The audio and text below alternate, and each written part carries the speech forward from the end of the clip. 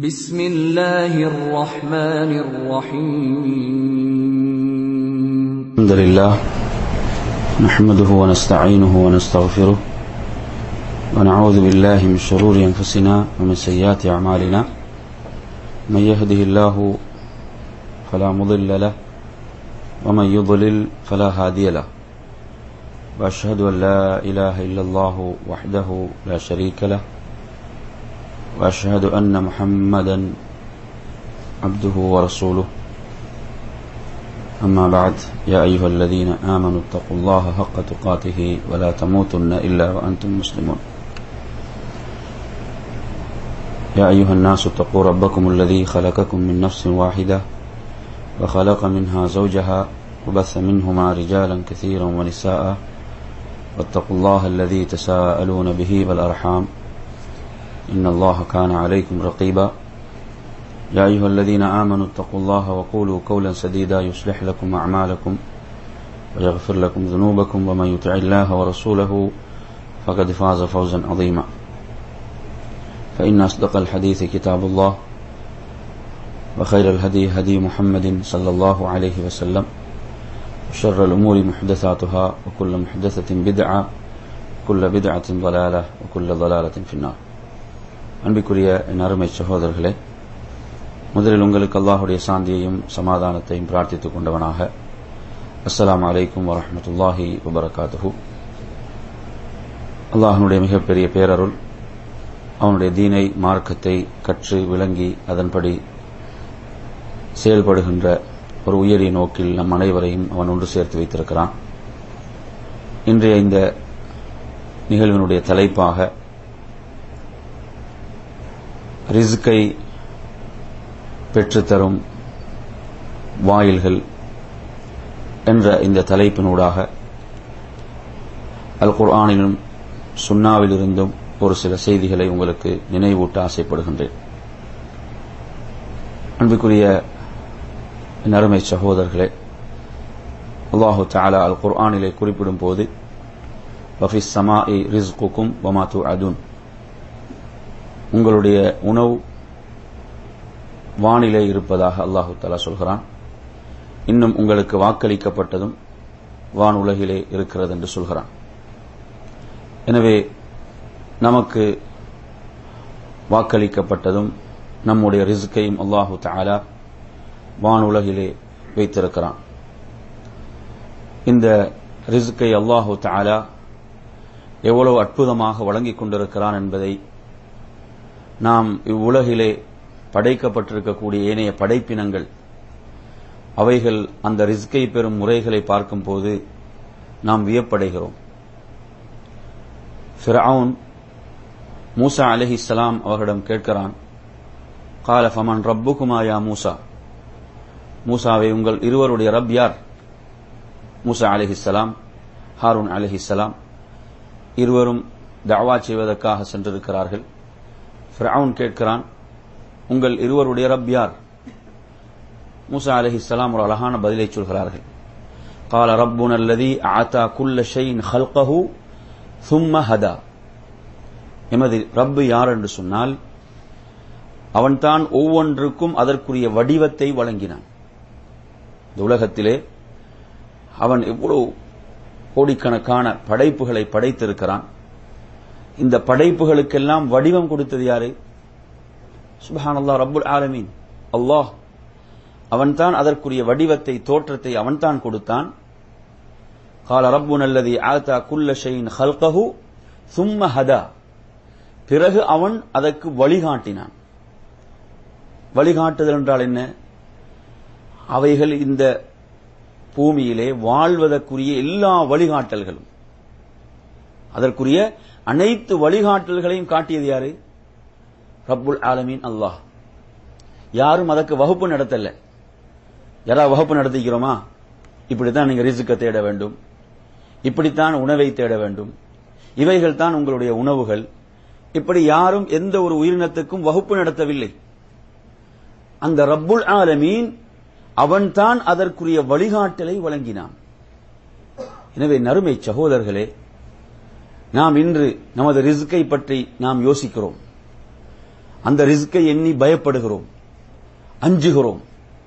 அந்த ரிஸ்க்குக்காக பலர் ஹராமானவற்றையும் செய்வதற்கு துணிந்து விட்டார்கள். அல்லாஹ் தடுத்தவைகள், அல்லாஹ் மாறு செய்தவைகளையும் செய்வதற்கு துணிந்து விட்டார்கள். நாம் எண்ணி பார்க்க வேண்டும், சுப்ஹானல்லாஹ், நாம் அந்த தாயுடைய வயிற்றிலே 10 மாதங்கள் இருந்தபோது நமக்கு ரிஸ்க் அளித்தது யார்? நமக்கு உணவளித்தது யார்? நாம அந்த உணவை தேடிக்கொண்டோமா? அல்லாஹு தஆலா குர்ஆனிலே சொல்கிறானே, 3 இருள்களுக்குள் வைத்து அந்த குழந்தை உருவாக்கப்படுகிறது. நமக்கு இருளில் எதையுமே செய்ய முடியாது. அந்த ரப்புல் ஆலமீன் என்ன சொல்கிறான்? ஃபீ ظுலுமாத்தின் ஸலாஸ், 3 இருள்களுக்குள் அந்த குழந்தை உருவாக்கப்படுகிறது. அந்த குழந்தை நாம் அந்த தாயுடைய கருவறையில் இருக்கும் போது ரிஸ்க் அளித்தது நமக்கு யார்? இதை கொஞ்சம் நினைச்சு பாருங்க. சுப்ஹானல்லாஹ். அப்ப அந்த தாயுடைய கருவறையில் நாம் இருக்கும் போது நமக்கு உணவளிப்பதற்கு அந்த ரப்புல் ஆலமீன் ஆற்றல் பெற்றிருக்கிறான் என்று சொன்னால், அவன் நமக்கு உணவளித்தான் என்று சொன்னால், அதன் பிறகு நாம், அல்லாஹ் சொல்கிறான், எதையும் நீங்கள் அறியாத நிலையில் தாயுடைய வயிற்றிலிருந்து உங்களை அல்லாஹ் தான் வெளியாக்கினான், வெளிப்படுத்தினான். என் அருமை சகோதரர்களே, நமக்கு பசி என்றால் சொல்ல தெரியுமா? நமக்கு பசி என்றால் பசி என்று சொல்ல தெரியுமா? நாம் பிறந்தவுடன் அந்த சிறு குழந்தையாக இருக்கக்கூடிய அந்த முதல் 2 வருடங்கள், அதற்கு பிறகுள்ள காலம் நமக்கு பசி என்றால் சொல்ல தெரியாது. அந்த நேரத்தில் நமக்கு உணவளித்தது யார்? நமக்கு ரிஸ்கை வழங்கியது யார்? அருமை சகோதரர்களை எண்ணி பாருங்கள். அதாவது நாம் பலவீனத்திலே, ஆகப்பெரிய பலவீனத்திலே இருந்தோம். அப்போது அந்த ரப்புல் ஆலமீன் நமக்கு ரிஸ்க் வழங்கினான் என்று சொன்னால், நமக்கு உணவளித்தான் என்று சொன்னால், இப்போது நமக்கு உணவளிப்பது அவன்தான். நாம் தாயுடைய அந்த கருவறையில் இருக்கும் போதே நமது ரிஸ்கை அவன் எழுதிவிட்டான், முடிவு செய்து விட்டான். படைப்பினங்கள் படைப்பதற்கு 50,000 வருடங்களுக்கு முன்பே அல்லாஹு தஆலா கதிரை எழுதிவிட்டான். எழுதுகோள்கள் உயர்த்தப்பட்டு விட்டன, எழுதப்பட்ட பக்கங்களும் காய்ந்து விட்டன. எதையும் மாற்ற முடியாது. எனவே அன்பிற்குரிய நறுமையான சகோதரர்களே, அந்த ரப்புல் ஆலமீன் அந்த ரிஸ்கை எவ்வளவு அற்புதமாக இந்த உலகத்தில் அளித்துக் கொண்டிருக்கிறான், அதை வழங்கிக் கொண்டிருக்கிறான் என்று பார்க்கும் போது, நாம் அந்த ரப்பின் மீது முழுமையாக நம்பிக்கை வைத்து நாம் செயல்படும் போது, அந்த நமக்கு அல்லாஹு தஆலா எதை விதித்தானோ அதை நிச்சயமாக நாம் அடைந்தே தீர்வோம். அந்த ரிஸ்கை நாம் பெற்றுக்கொள்கின்ற வழிகளிலே அல்லாஹு தஆலா அல் குர்ஆனிலே சொல்கிறான். 65வது அத்தியாயத்தினுடைய 2வது 3வது வசனங்களிலே சொல்கின்ற போது சொல்கிறான், وَمَن يَتَّقِ اللَّهَ يَجْعَل لَّهُ مَخْرَجًا وَيَرْزُقْهُ مِنْ حَيْثُ لَا يَحْتَسِبُ. எவர்கள் அல்லாஹ்வை அஞ்சுவார்களோ, நன்றாக வசனத்தை கவனியுங்கள், எவர்கள் அல்லாஹ்வை பயப்படுவார்களோ, அல்லாஹு தஆலா يَجْعَل لَّهُ مَخْرَج, அவர் வெளியேறுவதற்குரிய வழிகள், அந்த வழிகளை அவன் ஆக்குவான், அந்த வழிகளை அவன் உருவாக்குவான், ஏற்படுத்துவான். يَجْعَل لَّهُ مَخْرَجًا. நமக்கு வெளியேறுவதற்கு வழி இருக்காதா, இந்த நெருக்கடிகளிலிருந்து விடுபடுவதற்கு வழி இருக்காதா என்று நாம் தேடுகின்ற போது, நாம் உண்மையில் அல்லாஹ்வை பயப்படுவோம் என்று சொன்னால், அவன் வழிகளை உருவாக்குவான், அவன் வழிகளை ஏற்படுத்துவான். அது மட்டுமல்ல, وَيَرْزُقُهُ مِنْ حَيْثُ لَا يَحْتَسِبُ. அந்த மனிதன், அந்த முத்தகி, அந்த அடியான் நினையா புறத்திலிருந்து அல்லாஹு தஆலா ரிஸ்கை வழங்குவான். அந்த ரிஸ்கை அல்லாஹு தஆலா அற்புதமாக வழங்குவான். ஆனா அல்லாஹு தஆலா நம்மிடமிருந்து ஒன்றை எதிர்பார்க்கிறான். அது என்ன? தக்வா, இறையச்சம். நாம் அல்லாஹுவை முறையாக பயப்படும் போது, நாம் அல்லாஹுவை முறையாக அஞ்சும் போது, தக்வா என்றால் என்ன அருமை சகோதரர்களே? நபிகள் நாயகம் ஸல்லல்லாஹு அலைஹி வஸல்லம் அவர்கள் எதிலெல்லாம் அல்லாஹுவை அஞ்சினார்கள், பயப்பட்டார்கள்? பயன்படுத்தக்கூடிய தண்ணீர், இந்த தண்ணீரில் ரசூலுல்லாஹி ஸல்லல்லாஹு அலைஹி வஸல்லம் அவர்கள் அல்லாஹுவை பயந்தார்கள். எவ்வளவு சிக்கனமாக அந்த தண்ணீரை பயன்படுத்த முடியுமோ, ஏன் அப்படி பயன்படுத்தினாங்க என்று சொன்னால், ஒரு சாவுடைய அளவில் ரசூலுல்லாஹ் அந்த குளிப்பை நிறைவேற்றினார்கள் என்று சொன்னால், ஒரு முத், 2 கையுடைய அளவு தண்ணீர், இதில் ரசூலுல்லாஹி ஸல்லல்லாஹு அலைஹி வஸல்லம் அவர்கள் வுது செய்தார்கள் என்று சொன்னால், இது தக்வா. அல்லாஹ்வுடைய தூதர் எதை பயந்தார்கள்? நான் மறுமையில் இதற்கும் கணக்கு கொடுக்க வேண்டும், நான் பயன்படுத்துகின்ற தண்ணீருக்கும் நான் ரப்பிடம் கணக்கு கொடுக்க வேண்டும். அதற்காக அல்லாஹ்வை பயந்தார்கள். அல்லாஹ்வை அஞ்சினார்கள். அல்லாஹ்வுடைய ரசூல் ஸல்லல்லாஹு அலைஹி வஸல்லம் அவர்கள் நமக்கு கற்றுத்தந்தார்கள், உனது சகோதரனை பற்றி நீ ஒரு தவறான எண்ணத்தை உனக்குள் ஏற்படுத்திக் கொள்ளக்கூடாது. இது தக்வா, இறையச்சம். அந்த அடியானுக்கு தெரியாது, நாம் அவனை பற்றி தவறாக எண்ணியது அவனுக்கு தெரியாது. நாம் அவனை பற்றி அவனுடைய அந்தஸ்துக்கு குறைவாக, தரக்குறைவாக எண்ணியது அவனுக்கு தெரியாது. ஆனால் அல்லாஹ்வுடைய ரசூல் சொல்கிறார்கள், நீ அல்லாஹ்வை பயப்படுகின்றாய் என்று சொன்னால் இதை விட்டு விலகிக் கொள்ளணும், உனது உள்ளம் பரிசுத்தம் அடைய வேண்டும். தக்வா. இப்படி ரசூலுல்லாஹி ஸல்லல்லாஹு அலைஹி வஸல்லம் வாழ்நாள் நீங்க எடுத்து பாருங்க, இவ்வளவு அல்லாஹ்வை பயந்தார்கள், அஞ்சினார்கள். அப்ப இந்த தக்வா நமக்குள் எந்த அளவு நமக்குள் அது செல்வாக்கு செலுத்துகிறதோ அந்த அளவு ரிஸ்குடைய வாயில்கள் திறக்கப்படும். நாம் நினையாபுரத்திலிருந்து அல்லாஹு தஆலா அந்த வாயில்களை திறப்பான். எனவே நறுமை சகோதரர்களே, அல்லாஹுவை நாம் முறையாக அவனை பயப்படும் போது, அஞ்சும் போது அவன் வாக்களித்ததை அவன் நிறைவேற்றியே தருவான். 7வது அத்தியாயம் 96, 97 ஆகிய வசனங்களை படித்து பாருங்கள். வலவ் அன்ன அஹ்லல் குரா, அல்லாஹ் சொல்கிறான், அந்த ஊர்வாசிகள், அந்த கிராமவாசிகள், ஆமனு, அவர்கள் ஈமான் கொண்டு, வத்தகவ், அல்லாஹுவை பயந்திருந்தால், லஃபதஹ்னா அலைஹிம் பரகாத்தின் மினஸ் ஸமாஇ வல் அர்த், வானங்கள் பூமியுடைய பரக்கத்துடைய வாயில்களை எல்லாம் நாம் திறந்திருப்போம். லஃபதஹ்னா என்றால் உறுதியாக திறந்திருப்போம், நாம் உறுதியாக திறந்திருப்போம். வானங்களுடைய பரகாத், பரக்கத்துடைய வாயில்கள் பன்மை, பூமியுடைய பரக்கத்துடைய வாயில்களை நாம் அவர்களுக்கு திறந்திருப்போம். அல்லாஹ் சொல்கிறான். இங்க ரிஸ்க் என்று அல்லாஹ் பயன்படுத்தல, பரக்காத். பரக்காத் என்பது அவ்வளவு, அதாவது ரிஸ்க் என்று சொன்னால் அந்த குறிப்பிட்ட ஒன்றை குறிக்கும். இது என்ன? அனைத்திலும் பரக்கத், அனைத்திலும் என்னது? பரக்கத். அல்லாஹு தஆலா நமக்கு தந்தது சொற்பமாக இருந்தாலும் அதில் பரக்கத்து செய்யப்படும். எனவே நறுமையான சகோதரர்களே, அல்லாஹ் இங்கே சொல்வது 2 விஷயங்கள். ஒன்று ஈமான், அடுத்து இறையச்சம், தக்வா. இந்த இரண்டும் அவர்களிடம் இருந்திருக்கும் என்று சொன்னால் நாம் பரக்கத்துடைய வாயில்களை வானிலிருந்து மட்டுமல்ல பூமியிலிருந்தும் நாம் அவர்களுக்கு திறந்து விட்டிருப்போம் என்று நாம் சொல்கிறோம். இன்று அதிகமானவர்கள் விலையேற்றத்தை பற்றி பேசுகிறோம், பொருளாதார நெருக்கடியை பற்றி பேசுகிறோம், எவ்வளவு சம்பாதித்தாலும் போதாது என்று பேசுகிறோம். என்ன காரணம்? இந்த பூமியிலிருந்து, நாம் வாழுகின்ற ஊரிலிருந்து மேல் நோக்கி செல்பவைகள் நன்மைகளாக இருந்தால் அங்கிருந்து பரக்கத்துகள் வரும். இங்கிருந்து மேல் நோக்கி செல்வதெல்லாம் பாவங்கள், அல்லாஹ்வுக்கு மாற்றமான செயல்கள், அல்லாஹ்வுடைய கோபத்தையும் வெறுப்பையும் பெற்றுத் தருகின்ற செயல்கள் 24 மணி நேரமும் மேல் நோக்கி சென்று கொண்டிருக்கிறது என்றால் என்ன இறங்கும்? கொஞ்சம் நினைச்சு பாருங்க. நறுமையான சகோதரர்களே, நன்மை செய்பவர்களுடைய எண்ணிக்கை எவ்வளவு? அந்த நன்மை செய்பவர்களும் எந்த அளவு அதை முறையாக செய்கிறோம்? ஒரு ஊர் எடுத்து பாருங்க, ஒரு கிராமத்தை எடுத்து பாருங்க, 24 மணி நேரமும் மேல் நோக்கி எவைகள் சென்று கொண்டிருக்கின்றன? பாவங்கள், அநியாயங்கள், அக்கிரமங்கள். இதுதான் இவைகள் மேல் நோக்கி செல்லுமாக இருந்தால் எது இறங்கும்? எனவே நறுமையான அல்லாஹு தஆலா சொல்கிறான், அந்த ஊர் வாசிகள், அந்த ஈமான் தக்வா அது மேல் நோக்கி சென்றிருக்கும் என்று சொன்னால் அல்லாஹு தஆலா பரக்கத்துடைய வாயில்களை நாம் திறந்திருப்போம் என்று சொல்கிறான். வலாக்கின் கذبوا, ஆனால் அவர்கள் பொய்யாக்கினார்கள், பொய்ப்பித்தார்கள். فأخذناهم بما كانوا يكسبون, அவர்கள் செய்த அந்த பாவங்களுக்காக நாம் அவர்களை பிடித்தோம், அவர்களை தண்டித்தோம் என்று ரப்புல் ஆலமீன் சொல்கிறான். எனவே நறுமையான சகோதரர்களே, அந்த ரிஸ்குடைய வாயில்கள் நமக்கு திறக்கப்படுவதற்கு நாம் அல்லாஹ்வை முறையாக அஞ்ச வேண்டும். ஒரு ஊர் மக்கள் என்று சொன்னால் அந்த ஊரிலே வாழ்பவர்கள் உரிய முறையில் ரப்பை ஈமான் கொண்டு அவனை அஞ்சி பயந்து வாழுகின்ற போது அல்லாஹு தஆலா பரக்கத்துடைய வாயில்களை திறந்து விடுவான். அதே போன்று இரண்டாவதாக குர்ஆன் சொல்கிறது, இந்த ரிஸ்குடைய வாயில்கள் திறக்கப்படுவதற்கான வழிகளில் இரண்டாவது நான் இந்த உரையிலே பட்டியலிட்டது. இது குர்ஆனில் இப்படி இரண்டாக வந்திருக்கு நீங்க புரிந்து கொள்ளக்கூடாது. நான் உரையிலே பட்டியலிட்டது. இரண்டாவதாக நான் உங்களுக்கு சொல்வது 14வது அத்தியாயத்தினுடைய 7வது வசனத்தில் அல்லாஹு தஆலா சொல்கிறான், வ இன் தஅذன ரப்புக்கும் லஇன் ஷகர்தும் லஅஸீதன்னகும் வ இன் கஃபர்தும் இன்ன அஸாபி லஷதீத்.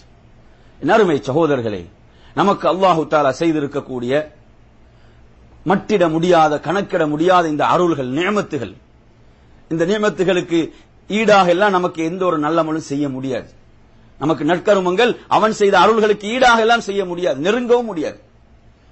அவன் செய்த அருள்களுக்கு நாம் நன்றி உள்ளவர்களாக இருந்தால், அவன் நமக்கு செய்திருக்கக்கூடிய நிஅமத்துகளுக்கு நாம் நன்றி உள்ளவர்களாக இருப்போம் என்று சொன்னால் அவன் அதிகப்படுத்தி தருவதாகத்தான் வாக்களித்திருக்கிறான். லஅஸீதன்னக்கும், நான் உங்களுக்கு அதிகப்படுத்துவேன். நம்மிடமிருந்து ஒரு அருளும் பிடுங்கப்பட மாட்டாது. நாம் அந்த அருளுக்கு ரப்புக்கு நன்றி உடையவர்களாக இருந்தால். அல்லாஹ் கேட்கிறான், மா யஃஅலுல்லாஹு பிஅதாபிக்கும் இன் ஷக்கர்தும் வ ஆமன்தும் வ கான அல்லாஹு ஷாக்கிரன் அலீமா. அல்லாஹ் ஏன் உங்களை தண்டிக்க வேண்டும்? நீங்கள் நன்றி உடையவர்களாக இருந்தால், நீங்கள் மூமின்களாக இருந்தால் அல்லாஹ் ஏன் உங்களை தண்டிக்க வேண்டும் என்று அல்லாஹ் கேட்கிறான். ஒருபோதும் தண்டிக்க மாட்டான். அப்ப அல்லாஹ் நமக்கு செய்த நிஅமத்துகள், அருள்கள், அவைகள் நிரந்தரமாக தொடர்ச்சியாக இருக்க வேண்டுமா? நாம் ரப்புக்கு நன்றி உடையவர்களாக இருக்க வேண்டும். கொஞ்சம் நினைச்சு பாருங்க. இன்றைய இந்த இன்டர்நெட் வசதிகள், இன்றைய இந்த இன்டர்நெட் வசதிகள் என்பவைகள், இந்த சோசியல் மீடியாக்கள், இவைகளெல்லாம் அல்லாஹ்வுடைய நிஅமத்துகள், அருள்கள் இல்லையா? அல்லாஹ்வுடைய நிஅமத்துகள், அருள்கள். இந்த அருள்கள் உண்மையிலே இன்று நமது தொழுகைக்கு உதவியாக இருக்குதா, தடையாக இருக்குதா? கொஞ்சம் கூட உள்ளத்துல கை வச்சு கேட்டு பாருங்க. இதெல்லாம் அல்லாஹ்வுடைய நிஅமத்துகள், அருள்கள்.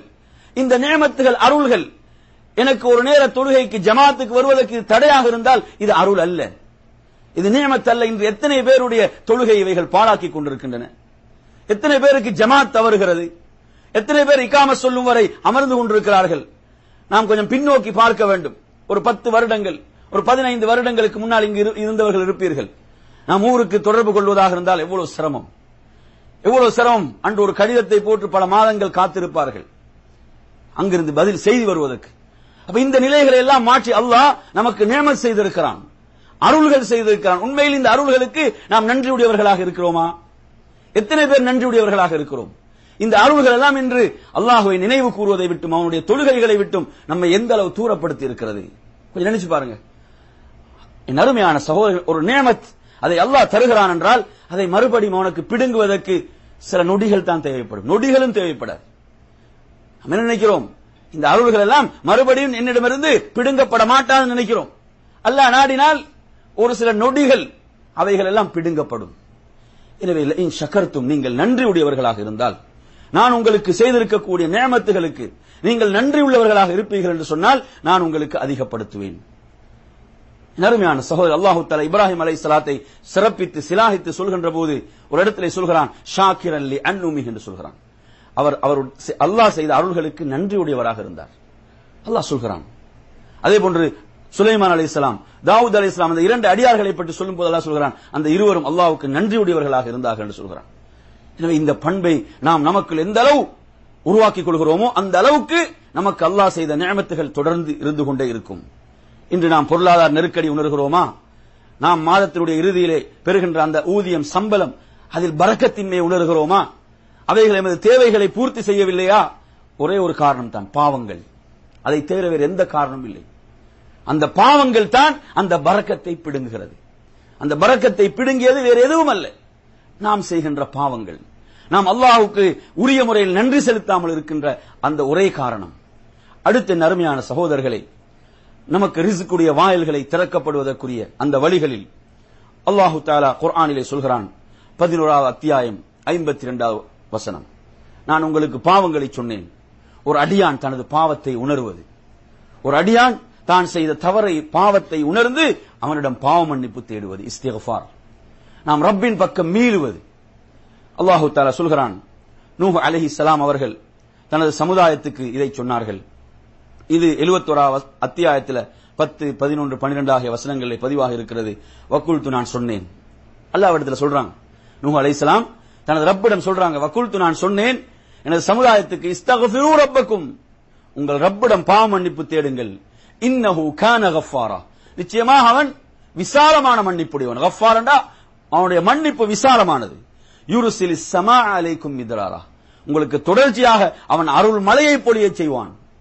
அதான் ரிஸ்குடைய அடிப்படை. ரிஸ்க் என்று சொன்னா அதனுடைய அடிப்படை அதுதானே. அந்த அருள் மழை உங்களுக்கு அவன் தொடர்ச்சியாக பொழிய செய்வான். வயும்திதுக்கும் பி அம்வாலின் வபனீன், உங்களுக்கு செல்வம், அந்த செல்வம் என்பது பொருளாதார செல்வம் மட்டுமல்ல, உங்களுக்கு குழந்தை செல்வம், பொருளாதார செல்வம், இதை அல்லாஹ் உங்களுக்கு தாராளமாக வழங்குவான். அதே போன்று உங்களுக்கு அவன் சுவர்க்கத்தையும், அந்த சதா நீரருவிகள் ஓடுகின்ற அந்த சுவர்க்கத்துக்குரியவர்களாக உங்களை ஆக்குவான் என்று இந்த 4 அருள்களையும் அவர்கள் சொல்கிறார்கள். இந்த அருள்கள் 4ம் உங்களுக்கு கிடைக்கும் நீங்கள் அல்லாஹ்விடம் பாவ மன்னிப்பு தேடி மீண்டால். அஸ்தக்ஃபிருல்லாஹ் அஸ்தக்ஃபிருல்லாஹ் வ அத்தூபு இலைஹ். அப்துல்லாஹ் இப்னு உமர் ரலியல்லாஹு அன்ஹு சொல்கிறார்கள், ஒரு மஜ்லிஸிலே நான் அமர்ந்திருந்தேன். நபிகள் நாயகம் ஸல்லல்லாஹு அலைஹி வஸல்லம் அவர்கள் அந்த மஜ்லிஸில் இந்த வார்த்தைகளை 100 முறை சொன்னதை நான் கணக்கிட்டேன் என்று சொல்கிறார்கள். ரப்பிக்ஃபிர்லி வதுப் அலைய இன்னக அன்தத் தவ்வாபுர் ரஹீம். நபி அவர்கள் அந்த மஜ்லிஸில் அமர்ந்திருந்தார்கள். இதை அவர்கள் 100 முறை சொன்னதை நான் எண்ணிக்கொண்டிருந்தேன்.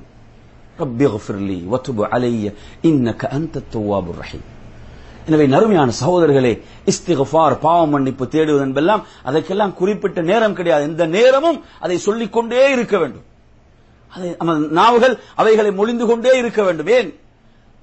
அந்த பாவங்கள் விடுபடுதல் என்பது அப்போதுதான் நாம் முழுமையாக அந்த ரப்பின் பக்கம் மீண்டவர்களாக இருப்போம். இதற்கு நாம் நேரம் ஒதுக்குவதற்கு மார்க்கம் சொல்லித் தரவில்லை. பாவ மன்னிப்பின் பக்கம் விரையுங்கள் என்றுதான் அல்லாஹு தஆலா சொல்கிறான்.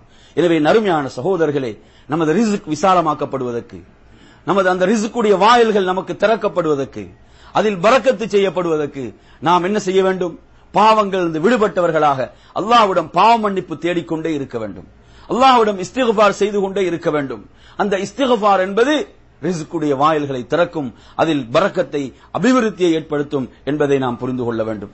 அடுத்ததாக 4வது விஷயம். இதுவரை சொன்ன விஷயங்கள் எத்தனை? 3. என்னது முதலாவது சொல்லுங்க.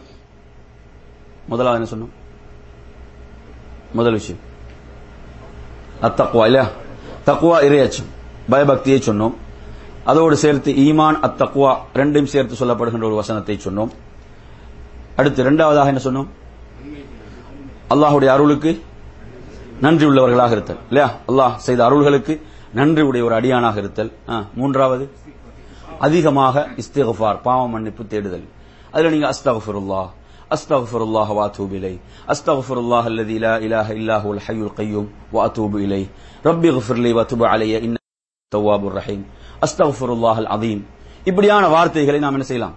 நமக்கு எது நமக்கு நாவுக்கு எளிதாக இருக்குதோ அஸ்தக்ஃபிருல்லாஹல் அதீம் நமக்கு எளிதாக சொல்ல முடியுமா? அஸ்தக்ஃபிருல்லாஹல் அதீம், அஸ்தக்ஃபிருல்லாஹ வ அத்தூபு இலைஹ். இவைகளை நாம் தொடர்ந்து சொல்லிக்கொண்டே இருப்பது. அதே போன்று இப்போது நாம் சொல்ல போவது எத்தனாவது விஷயம்? 4வது விஷயம். 4வது விஷயத்தை பொறுத்தவரையில் என் அருமை சகோதரர்களே, அல்லாஹு தஆலா சூரத் தாஹாவுடைய 132 வசனமாக சொல்கிறான், வஅமுர் அஹ்லக பிஸ்ஸலாஹ், நபியே உமது குடும்பத்துக்கு நீர் தொழுகையை ஏவுவீராக.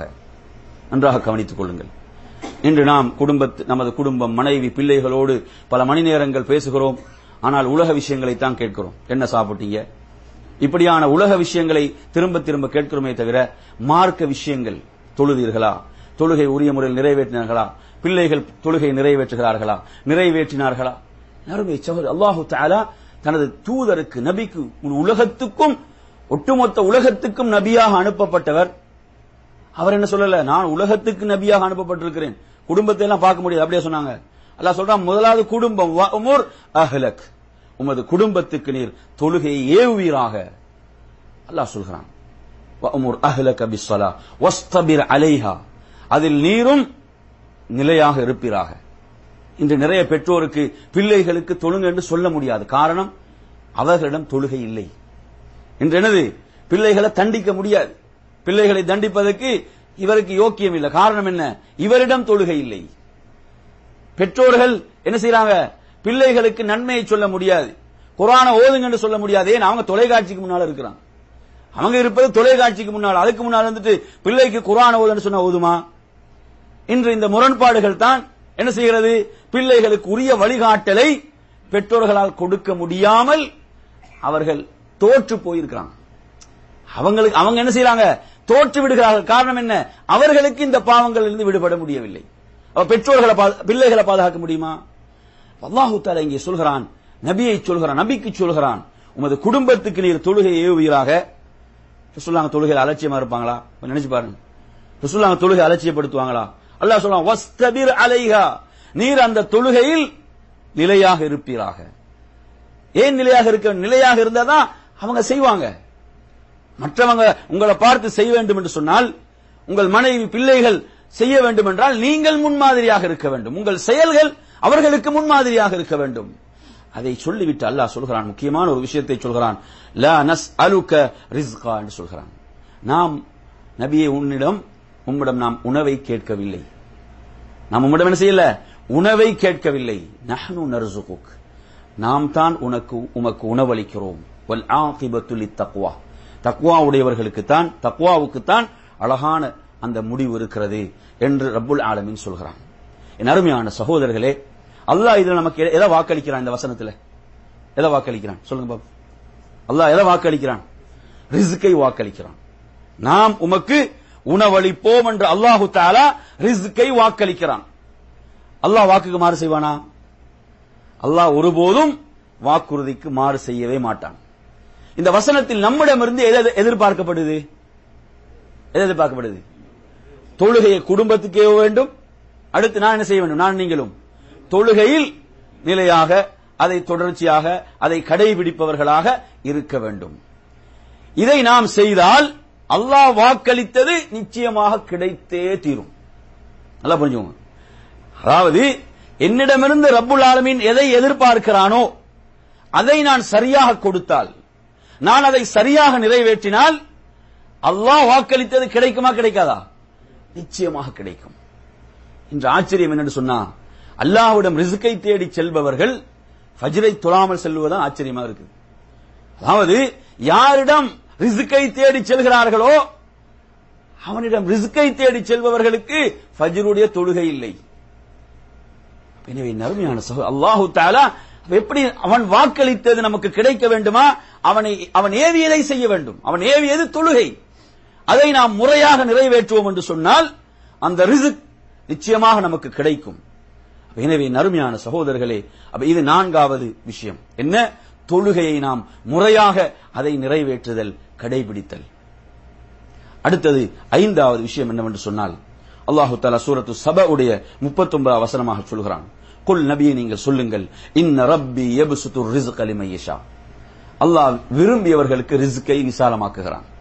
அல்லாஹ் விரும்பியவர்களுக்கு ரிஸ்கை விசாலமாக்குறான். நீங்க எடுத்து பாருங்க, இந்த உலகத்துல இந்த ரிஸ்க், இந்த பொருளாதாரம் எல்லாம் கொடுக்கப்படுவதை பாத்தீங்கன்னா ஆச்சரியமாக இருக்கும். அவர் பள்ளிக்கூடத்துக்கே சென்றிருக்க மாட்டார். அவர் என்னது கை நாட்டாக இருப்பார்.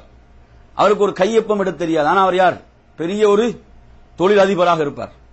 அவருக்கு கீழ் பணிபுரியக்கூடியவங்க யாரா இருப்பாங்க? பெரும் பெரும் படித்து பட்டம் பெற்றவர்கள் அவருக்கு கீழே பணிபுரிவாங்க. பாக்குறோமா இல்லையா? அல்லாஹு தஆலா தான் கொடுக்கிறான். யர்சுகு லிமன் யஷா. அவன் நாடியவர்களுக்கு என்ன செய்யறான்? அந்த ரிஸ்கை யப்சுத்து ரிஸ்க லிமன் யஷா, நாடியவர்களுக்கு அதை விரிவுபடுத்துகிறான் தனது அடியார்கள். வயக்திரு லஹு, நாடியவர்களுக்கு அவன் அளவோடு கொடுக்கிறான்.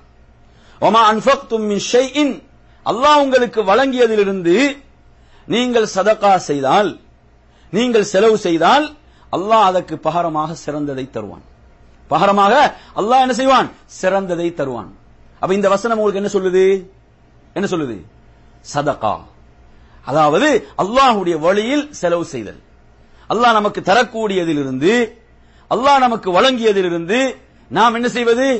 நமக்கு முடிந்ததை அல்லாஹ்வுடைய வழியிலே நாம் தர்மம் செய்யும் போது அல்லாஹு தஆலா ரிஸ்கில் அந்த அபிவிருத்தியை ஏற்படுத்துவான். அந்த ரிஸ்கில் அல்லாஹு தஆலா பரக்கத்தை ஏற்படுத்துவான். வஹுவ கைருர் ராஸிகீன், உணவளிப்பவர்களில் அவன் மிகச் சிறந்தவன். அருமையான சகோதரர்களே, இன்று நிறைய பேர் என்ன செய்றாங்க? கஞ்சத்தனம் செய்கிறார்கள். கொஞ்சம் செல்வம் கூடுதலாக வரும்போது கஞ்சத்தனமும் சேர்ந்து அதிகரிக்குது. நீங்க பாத்தீங்கன்னு சொன்னா செல்வம் கொஞ்சம் அதிகரிக்கும் போது என்ன செய்யுது? அத்தோடு சேர்த்து கஞ்சத்தனமும் அதிகரிக்கிறது. நறுமை சகோதரர்களே, தருவது அல்லாஹ். வலில்லாஹி ஹஸாயினுஸ் ஸமாவாத்தி வல் அர்த், வானங்கள் பூமியுடைய பொக்கிஷங்கள் எல்லாம் அவன் கையில் இருக்கின்றன. அதனுடைய திறவுகோல்கள் எல்லாம் அவன் கையில் இருக்கின்றன. எனவே நறுமையான சகோதரர்களே, இந்த வானங்கள் பூமி எப்போது படைக்கப்பட்டதோ அன்றிலிருந்து அவன் உணவளித்துக் கொண்டிருக்கிறான். எப்ப அல்லாஹு தஆலா இந்த வானங்கள் பூமியை படைத்தானோ அன்றிலிருந்து அவன் உணவளித்துக் கொண்டிருக்கிறான். ஏதாவது குறை செய்திருக்கிறானா? எண்ணி பாருங்க. சுப்ஹானல்லாஹ். அருமையான சகோதரர்களே, அந்த ரப்புல் ஆலமீன் நாம் அவனுடைய வழியிலே செலவு செய்யும் போது எத்தனை ஹதீஸ்களை நீங்க எடுத்து பார்க்கலாம். என் அருமையான சகோதரர்களே, நபிகள் நாயகம் ஸல்லல்லாஹு அலைஹி வஸல்லம் அவர்கள் குறிப்பிடுகிறார்கள், அதாவது ஒரு அடியான் அல்லாஹ்வுடைய வழியிலே சதகா செய்கின்ற போது, தர்மம் செய்கின்ற போது, அதாவது மா நகஸ மாலு அப்தின் சதகா, ஒரு அடியான் அல்லாஹ்வுடைய வழியில் சதகா தர்மம் செய்யும் போது செல்வத்தில் குறை ஏற்படாது. அந்த செல்வத்தில் குறை ஏற்படாது. நீங்க ஆச்சரியம் எடுத்து பாத்தீங்கன்னா குர்ஆன்ல அல்லாஹு தஆலா ஒரே ஒரு இடத்துல தான் சொல்றான். எதை சொல்றான்? ஒரே ஒரு இடத்துல நீங்க குர்ஆன்ல பார்க்கலாம். அதாவது ஷைத்தான் உங்களுக்கு வறுமையை பயம் காட்டுகிறான், ஷைத்தான் உங்களுக்கு வறுமையை வாக்களிக்கிறான். ஆனா அல்லாஹு தஆலா குர்ஆன்ல எத்தனை இடங்களில் அவன் ராஸிக், அவன் உணவளிப்பவன், அவன் தாராளமாக கொடுப்பவன், எத்தனை இடங்களை சொல்றான். ஆனா நாங்க அந்த ஷைத்தான் குர்ஆன்ல சொல்லப்பட்ட ஒரு இடம் அந்த வறுமையை பயம் காட்டுவது அதைத்தான் நாங்க நம்பி வாழ்ந்து கொண்டிருக்கிறோம். ஷைத்தான் தான் வறுமையை பயம் காட்டக்கூடியவன். எனவே நறுமையான சகோதரர்களே, நாம் எதை புரிந்து கொள்ள வேண்டும் என்று சொன்னால், அல்லாஹ் நமக்கு வழங்குகிறான், அல்லாஹ் நமக்கு தருகிறான். அதை நாம் அவனுடைய வழியிலே சதக்கா செய்கின்ற போது, தர்மம் செய்யும் போது அது ஒரு நாளும் குறையாது. அது என்ன செய்யாது? ஒரு நாளும் அது குறைய போவதில்லை. அல்லாஹு தஆலா அற்புதமான வழிகளில் என்ன செய்வான்? அவைகளை தருவான். நபிகள் நாயகம் ஸல்லல்லாஹு அலைஹி சொல்கிறார்கள், ஒவ்வொரு நாள் காலையிலும் ஒரு அடியான் காலை பொழுதை அடைகின்ற போது 2 மலக்குகள் இறங்குகிறார்கள், 2 வானவர்கள் இறங்கி துஆ செய்கிறார்கள். அதில் ஒரு வானவருடைய துஆ எப்படி இருக்கிறது என்று சொன்னால், அல்லாஹும்ம ஆதி முன்ஃபிகன் ஹலஃபா, அல்லாஹ்வுடைய வழியிலே யார் செலவு செய்கிறாரோ அவருக்கு அதற்கு சிறந்ததை பரிகாரமாக அதற்கு நீ வழங்குவாயாக. மலக்குகளுடைய துஆ, வானவர்களுடைய துஆ. எவன் தன்னிடம் செல்வம் பொருளாதாரம் இருந்தும் அதை தடுத்துக் கொள்கிறானோ அதை அவனுடைய பொருளாதாரத்தை அழித்து விடுவாயாக என்று அந்த வானவர் கேட்கிறார் என்ற ஹதீஸை நீங்கள் புகாரியிலே பார்க்கலாம். எனவே நறுமையான சகோதரர்களே, இப்படி ஹதீஸ்கள் சுப்ஹானல்லாஹ். அவர் சதகா, நம்மிடம் இருக்கக்கூடிய அந்த செல்வத்திலிருந்து நாம் சதகா செய்கின்ற போது, தர்மம் செய்கின்ற போது அல்லாஹு தஆலா நமது ரிஸ்கிலே பரக்கத்தை உருவாக்குவான். அதே போன்ற நறுமை சகோதரர்களே, ரசூலுல்லாஹி ஸல்லல்லாஹு அலைஹி வஸல்லம் அடுத்ததாக சொன்ன ஒரு விஷயம், அதாவது 6வது விஷயமாக நாம் பார்ப்பது, அதாவது ஹஜ்ஜையும் உம்ராவையும் ரசூலுல்லாஹ் ஆர்வப்படுத்தும் போது எப்படி சொன்னார்கள் என்று சொன்னால், ஹஜ்ஜையும் உம்ராவையும் நீங்கள் என்ன செய்யுங்க, அதை தொடர்ச்சியாக அதை நிறைவேற்றுங்கள் என்று சொல்லிவிட்டு சொல்கிறார்கள். அதாவது அது எந்த அளவுக்கு பாவங்களை அது அழித்து விடும் என்று சொன்னால், அதாவது ஒரு இரும்பில் இருந்து அதனுடைய துருக்கள் அகற்றப்படுகிறதோ அது போன்று என்ன செய்யும், பாவங்களை அழிக்கும் என்று சொல்லிவிட்டு அதை ஏழ்மையும் அழிக்கும் என்று சொன்னார்கள். ஏழ்மையும் என்ன செய்யும், அது வறுமையும் அழிக்கக்கூடியதாக இருக்கிறது. எனவே நறுமை சகோதரர்களே, ஹஜ்ஜுடைய உம்ராவுடைய வணக்கங்கள் என்பதும் வறுமையை இல்லாமலாக்கக்கூடியதாக, வறுமையை அழிக்கக்கூடியதாக இருக்கிறது என்பதை திர்மிதியுடைய இந்த செய்தி நமக்கு சொல்லிக் கொண்டிருக்கிறது. அடுத்ததாக நறுமையான சகோதரர்களே, இதிலே 7வது விஷயமாக புகாரியுடைய ஹதீஸ், அனஸ் இப்னு மாலிக் ரலியல்லாஹு அன்ஹு அவர்கள் ரிவாயத் செய்கிறார்கள். நபிகள் நாயகம் ஸல்லல்லாஹு அலைஹி வஸல்லம் குறிப்பிடுகிறார்கள், யார் தனது ரிஸ்க்ல விஸ்தீரணத்தை விரும்புகிறாரோ, அதில் விசாலத்தன்மையை, அது விசாலமாக்கப்பட வேண்டும் என்று யார் விரும்புகிறாரோ, அவருடைய ஆயுளில் பரக்கத் செய்யப்பட வேண்டும் என்று விரும்புகிறாரோ, அவர் தனது இரத்த உறவுகளை சேர்ந்து வாழட்டும். இன்று நிறைய பேர் என்ன செய்யறாங்கன்னு சொன்னா, அவர்களை விட்டு ஒதுங்குகிறார்கள். ஏன்? செலவு செய்ய வேண்டி வரும், வந்து கடன் கேட்பாங்க, ஏதாவது உதவி கேட்பாங்க என்பதற்காக என்ன செய்யறாங்க, நிறைய பேர் அவர்களை பகைத்துக் கொள்கிறார்கள் அல்லது அவர்களை ஒதுங்கி வாழுகிறார்கள். ஊருக்கு போன என்ன செஞ்சிருவாங்க, வந்துருவாங்க, கடன் கேட்டு வந்துருவாங்க, இப்படி எல்லாம் பயப்படுகிறார்கள். சுப்ஹானல்லாஹ். நறுமை சகோதரர்களே, இரத்த உறவுகளை சேர்ந்து வாழ்வதும் அவர்களுக்குரிய கடமைகளை நிறைவேற்றுவதும் என்ன செய்யும், ரிஸ்கில் விசாலத்தன்மை. இரத்த உறவுகள் என்று சொன்னால் அதில் முதன்மையானவர்கள் பெற்றோர்கள், தாயும் தந்தையும். அவர்களுக்குரிய கடமையை நாம் எந்த அளவு சரியாக நிறைவேற்றுகிறோம், அவர்களுக்குரிய கடமையை நாம் உரிய முறையில் நிறைவேற்றுகிறோமா, அவர்களை நாம் கண்குளிரச் செய்கிறோமா, அவர்களை நாம் மகிழ்விக்கிறோமா? அல்லாஹு தஆலா அதில் மிகப்பெரிய பரக்கத்தை வைத்திருக்கிறான், ரிஸ்குடைய விசாலத்தன்மையை வைத்திருக்கிறான். எனவே நறுமையான சகோதரர்களே, இந்த செய்தியில அந்த இரத்த உறவுகளை நாம் சேர்ந்து வாழுதல் என்பது ரிஸ்கில் விசாலத்தன்மை ஏற்படுத்தும். அதே போன்று நமது ஆயுள் அல்லாஹு தஆலா பரக்கத்தை ஏற்படுத்துகிறான். அதே போன்று குர்ஆன்ல நீங்க பார்க்கலாம், அல்லாஹு தஆலா சொல்லக்கூடிய செய்தி 72வது அத்தியாயம் 16வது வசனத்திலே இதை நீங்கள் 8வது விஷயமாக இதிலே பார்க்கலாம். அதாவது வஅல்லவ் இஸ்தகாமு அலத் தரீகா, இவர்கள் நேரான வழியிலே உறுதியாக இருப்பார்களோ, நேர் வழியிலே, அந்த நேரான வழியில் இவர்கள் உறுதியாக இருப்பார்களோ, லஅஸ்கைனாஹும் மான் கதகா, அவர்களுக்கு அல்லாஹு தஆலா என்ன செய்கிறான், நாம் நீரை அவர்களுக்கு அதிகமாக புகட்டுவோம் என்று அல்லாஹு தஆலா சொல்கிறான். என்றால் இந்த வசனம் ரிஸ்குடைய விசாலத்தன்மை எப்படி சொல்கிறது என்று சொன்னால், எவர்கள் இஸ்திகாமத்தை, உறுதியை கடைபிடிப்பார்களோ, மார்க்கத்தில் தீனில் அவர்கள் இஸ்திகாமத்தாக பயணிப்பார்களோ, அவர்களுக்கு அல்லாஹு தஆலா அந்த ரிஸ்கை விசாலமாக வழங்குவதாக இந்த வசனத்தில் அல்லாஹு தஆலா வாக்களிக்கிறான். எனவே நறுமையான சகோதரர்களே, நாம் தடம் புரண்டு விடக்கூடாது. ஏழ்மை வறுமையை ஷைத்தான் பயம் காட்டுவான். ஏழ்மை வறுமையுடைய பயம் வரும்போது நாம் ஹலாலை விட்டு தூரமாகி ஹராமின் பக்கம் சென்று விடக்கூடாது. அல்லாஹ்வுடைய கோபத்தையும் வெறுப்பையும் பெற்றுத் தருகின்ற வழிகளை நோக்கி நாம் சென்று விடாமல் நாம் உறுதியாக இருக்க வேண்டும். அல்லாஹ் நிச்சயமாக நமது ஈமானை பரிசோதித்து பார்ப்பான். அல்லாஹு தஆலா ஏழ்மையை கொண்டு வறுமையை கொண்டு எல்லா மாதிரியும் பரிசோதிப்பான். அதிலெல்லாம் நாம் இஸ்திகாமத்தை கடைபிடிப்போம் என்று சொன்னால் அல்லாஹு தஆலா அந்த ரிஸ்கை வாக்களிக்கிறான். அதே போன்ற நறுமை சகோதரர்களே, நூஹ் அலைஹிஸ்ஸலாம் அவர்களுடைய மரண படுக்கையில் தனது பிள்ளைகளுக்கு எதை வசியத்தாக செய்தார்கள்? அவர்கள் 2 விஷயங்களை கொண்டு ஏவினார்கள், 2ஐ விட்டு தடுத்தார்கள். அவர்கள் ஏவிய அந்த 2 விடயங்களிலே முதலாவது அவர்கள் தனது பிள்ளைகளுக்கு ஏவிய விஷயம் என்னவென்று சொன்னால் லா இலாஹ இல்லல்லாஹ். இந்த கலிமாவை லா இலாஹ இல்லல்லாஹ் இதை நீங்கள் உறுதியாக பற்றி பிடித்துக் கொள்ளுங்கள். அதாவது இந்த கலிமா என்பது ஒரு தட்டிலும் இந்த உலகத்தில் உள்ள அனைத்தும் மற்றொரு தட்டிலே வைக்கப்பட்டு அவைகள் நிறுத்து பார்க்கப்படும் போது அந்த கலிமா தான் என்ன செய்யும், கணத்தால் தாழ்ந்து விடும் என்று அவர்கள் சொல்கிறார்கள். அந்த அளவுக்கு பெருமதி மிக்க அந்த கலிமாவுக்கு நாம் பாக்கியம் பெற்றிருக்கிறோம். அந்த கலிமாவுக்கு நாம் பாக்கியம் பெற்றிருக்கிறோம். எனவே நாம் அதில் உறுதியாக இருக்க வேண்டும். அதே போன்று 2வது ஒன்றை அவர்கள் வசியத்து செய்கிறார்கள். அது என்னவென்று சொன்னால் சுப்ஹானல்லாஹி வ பிஹம்திஹி. இந்த சுப்ஹானல்லாஹி வ பிஹம்திஹி என்பதை அவர்கள் வசியத்து செய்துவிட்டு சொல்கிறார்கள், இதுதான் இந்த உலகத்தில் உள்ள எல்லா உயிரினங்களுக்குரிய தொழுகையாக திக்ராக இதுதான் இருக்குது. அல்லாஹுவை நினைவு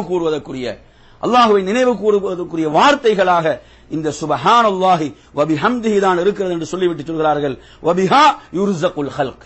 இந்த உலகத்தில் உள்ள எல்லா படைப்பினங்களும் அதன் மூலம் தான் ரிஸ்க் அளிக்கப்படுகின்றன.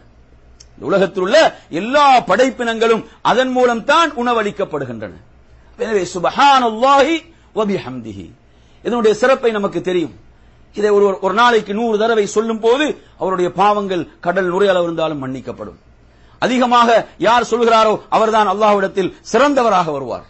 எனவே சுப்ஹானல்லாஹி வ பிஹம்திஹி இது படைப்பினங்கள் எல்லாம் உணவளிக்கப்படுகின்ற ஒரு திக்ராக இது இருக்கிறது. அப்ப நாம் இதை அதிகப்படுத்துவோம். இந்த செய்தியை நீங்க அஹ்மதில் பார்க்கலாம். அவர்கள் தடுத்த 2 விஷயங்கள், ஒன்று ஷிர்க், அடுத்ததாக பெருமை, ஆணவம். எனவே நறுமையான சகோதரர்களே, இப்படியாக ரிஸ்குடைய வாயில்களை நமக்கு திறக்கக்கூடிய விஷயங்களிலே அடுத்து மிக முக்கியமாக இருக்கக்கூடிய ஒன்றுதான் துஆ, பிரார்த்தனை. இந்த துஆ பிரார்த்தனை என்பது இதில் நாம் எந்த அளவு நாம் இந்த இபாதத்தில் ஈடுபாட்டோடு கவனத்தோடு இருக்கிறோம். கொஞ்சம் நினைச்சு பாருங்க. கடைசியாக நீங்க அதாவது உங்களோட மனச உள்ளத்தை திறந்து 2 கரம் ஏந்தி அல்லாஹ்விடத்தில் கடைசியா எப்ப துஆ செஞ்சீங்க? ஒரு 5 நிமிடம் 10 நிமிடம் ஒதுக்கி ஒரு முழு ஈடுபாட்டோடு முழு கவனத்தோடு நீங்கள் துஆ செய்து கடைசியாக எப்போது? கேட்டு பாருங்க. உங்கள்ட்ட எவ்வளவு ஒரு உயர்ந்த ஒரு இபாதத். நீங்கள் முஸ்லிமிலே ஒரு செய்தியிலே பார்க்கலாம். அபூதர் ரலியல்லாஹு அன்ஹு அவர்கள் ரிவாயத் செய்கின்ற செய்தி. அல்லாஹு தஆலா கூறுவதாக நபிகள் நாயகம் ஸல்லல்லாஹு அலைஹி வஸல்லம் அவர்கள் குறிப்பிடுகிறார்கள். அந்த செய்தியில பாத்தீங்கன்னா யா இபாதி என்று அல்லாஹ் அடியார்களை அழைப்பான். எனது அடியார்களே என்று அழைக்கிறான். யா இபாதி என்று அழைக்கிறான். எனது அடியார்களே, குல்லுக்கும் ஜாஇ, நீங்கள் அனைவரும் பசியோடு தான் இருக்கிறீர்கள். இல்லா மன் அத்அம்துஹு, நான் யாருக்கு உணவளித்தேனோ அவர்களை தவிர, நான் யாருக்கு உணவு வழங்கினோ அவர்களை தவிர மற்ற அனைவரும் பசியோடு தான் இருக்கிறீர்கள் என்று சொல்லிவிட்டு அல்லாஹு தஆலா சொல்கிறான், நீங்கள் என்னிடமே உணவை கேளுங்கள். உத்இமுக்கும், நான் உங்களுக்கு உணவளிக்கிறேன். என்னிடமே நீங்கள் உணவை பிரார்த்தியுங்கள். அல்லாஹ் வாக்களிக்கிறான். அல்லாஹ் வாக்குறுதிக்கு ஒருபோதும் மாறு செய்யக்கூடியவன் அல்ல. எனவே ரப்பிடம் அல்லாஹ்விடம் நாம் ரிஸ்கை கேட்க வேண்டும், அவனிடம் நாம் துஆ செய்ய வேண்டும், பிரார்த்தனை செய்ய வேண்டும் என்பதை நமக்கு இந்த செய்தி கூறிக்கொண்டிருக்கிறது. எனவே நறுமையான சகோதரர்களே, இப்படியாக ரிஸ்குடைய வாயில்களை திறக்கக்கூடிய இந்த வழிகளை எல்லாம் நாம் அடைத்துக் கொண்டு நாம் என்ன செய்யக்கூடாது? நமக்கு ரிஸ்க்ல நெருக்கடி இருக்கிறது, பொருளாதாரத்தில் நெருக்கடி இருக்கிறது, நமக்கு இந்த வாழ்க்கையை ஓட்டுவதில் பிரச்சனை இருக்கிறது, இப்படி சொல்லக்கூடாது.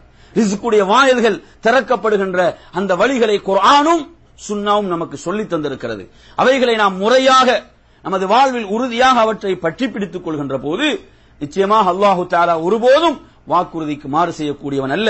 அவன் அந்த வழிகளை திறப்பான். அல்லாஹு தஆலா குர்ஆனிலே ஒரு ஊரை சொல்கிறான். சூரத்து நஹ்ல்ல 112 வசனத்திலே சொல்லும்போது, வரபல்லாஹு மஸலன் கரியத்தன் கானத் ஆமினத்தன் முத்மஇன்னா, நிம்மதியாக அமைதியாக இருக்கக்கூடிய ஒரு ஊரை அல்லாஹு தஆலா உதாரணமாக சொல்கிறான்.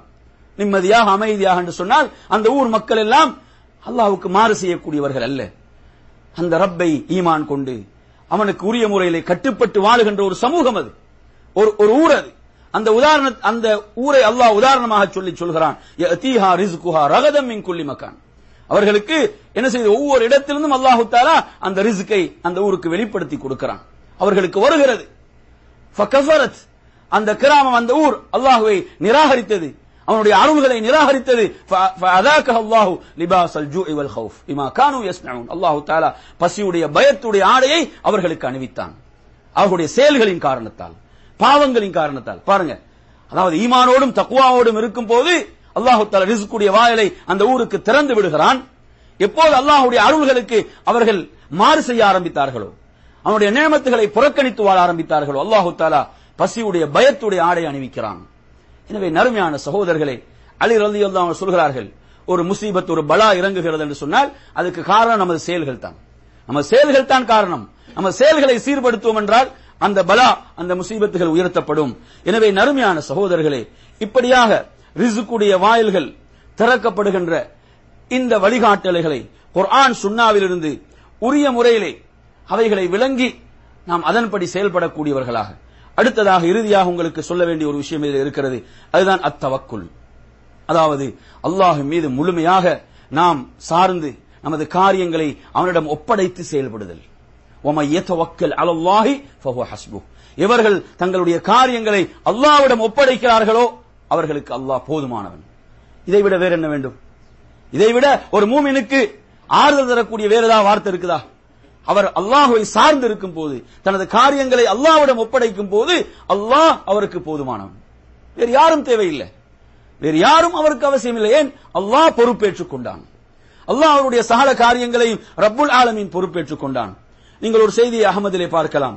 லவ் அன்னகும் ததவக்கலூன அலல்லாஹி ஹக்க தவக்குலி. நீங்கள் உரிய முறையிலே அல்லாஹ் மீது தவக்குல் வைக்கின்ற போது, அல்லாஹ் மீது நீங்கள் உரிய முறையிலே தவக்குல் வைத்து அவனிடம் உங்கள் காரியங்களை ஒப்படைக்கின்ற போது அல்லாஹு தஆலா பறவைகளுக்கு எப்படி உணவளிக்கிறான்? நினைச்சு பாருங்க. பறவைகளுக்கு எப்படி அல்லாஹ் உணவளிக்கிறான்? எந்த கம்பெனியில் அவைகள் வேலை செய்து அவர்களுக்கு யார் ஜாப் கொடுத்திருக்கிறாங்க? நினைச்சு பாருங்க. அவைகள் அதிகாலை பொழுதிலே பசியோடு அதன் கூண்டுகளை விட்டு வெளியேறுகின்றன.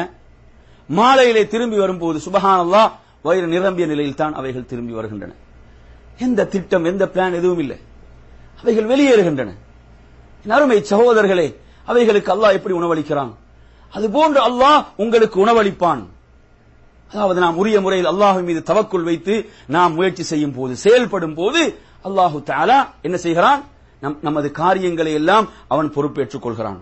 ஒரு அறிஞர், அதாவது ஹாத்திமுல் அஸம் என்று சொல்லக்கூடிய ஒரு அறிஞர், அந்த அறிஞர் அவர் தவக்குலை பற்றி, அவர் தவக்குலை உரிய முறையிலே அதனுடைய இன்பத்தை கண்டு ஒருவராக அவரிடம் கேட்கப்படுகிறது. இந்த தவக்குலை, அல்லாஹ் மீது நீங்கள் வைத்த இந்த தவக்குலை, இதனுடைய இன்பத்தை நீங்கள் எப்படி கண்டு கொண்டீர்கள், எப்படி இதை அடைந்து கொண்டீர்கள் என்று கேட்கும் போது அவர்கள் சொல்கிறார்கள், நான் 4 விடயங்களை கொண்டு அதை கண்டுகொண்டேன்.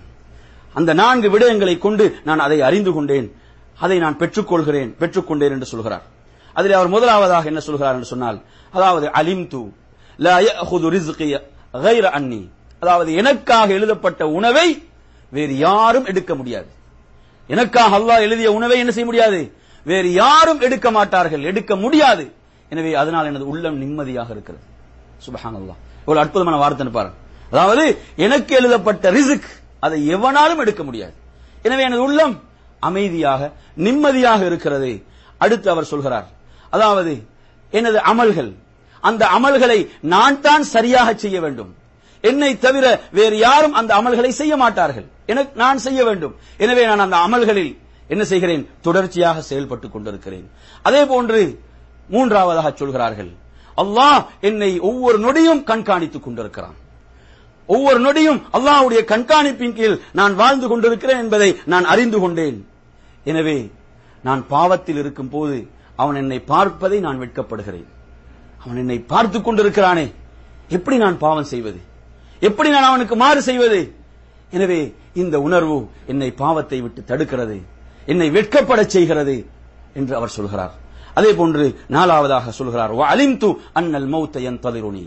நான் அறிந்து கொண்டேன் எனது மவுத் என்னை எதிர்பார்த்த வண்ணம் இருக்கிறது, எனது மவுத் என்னை எதிர்பார்த்த வண்ணம் இருக்கிறது. எனவே நான் எனது ரப்பை சந்திப்பதற்காக அதற்குரியவற்றை எல்லாம் தயார்படுத்திக் கொண்டிருக்கிறேன். எனது ரப்பை சந்திப்பதற்கு அதற்கு தேவையானவற்றை எல்லாம் நான் தயார்படுத்திக் கொண்டிருக்கிறேன் என்று அவர் குறிப்பிடுகிறார். எனவே நறுமை சகோதரர்களே, அல்லாஹ் நமக்காக எழுதிய அந்த ரிஸ்க் இருக்கிறதே, அதனுடைய முகவரியை நமக்கு தெரியாவிட்டாலும் அதற்கு நமது முகவரி தெரியும். அது நிச்சயமாக நம்மை அடைந்தேதான் தீரும். எனவே நாம் அல்லாஹ்விடத்திலே ரிஸ்கை தேடுகின்ற போது ஹலாலான வழிகளை நாம் பற்றி பிடித்துக் கொள்ள வேண்டும். ஹராம் அந்த வழியை நாம் நெருங்கிவிடக் கூடாது. அது நமக்கும் நமது ரப்புக்கும் மத்தியுள்ள தொடர்பை துண்டித்து விடுகின்ற ஒரு மோசமான விடயம் தான் ஹராம். எனவே அந்த ஹலாலான வழிகள், குர்ஆனும் சுன்னாவும் காட்டக்கூடிய அந்த வழிகளை நாம் உரிய முறையிலே அவற்றை கற்று விளங்கி அதன்படி செயல்படுகின்ற நன்மக்களாக அல்லாஹ் நம் அனைவர்களையும் ஆக்கி அருள்வானாக என்று கூறி நிறைவு செய்கின்றேன். வ ஆகிரு தஅவானா அல்ஹம்துலில்லாஹி ரப்பில் ஆலமீன். வஸ்ஸலாமு அலைக்கும்.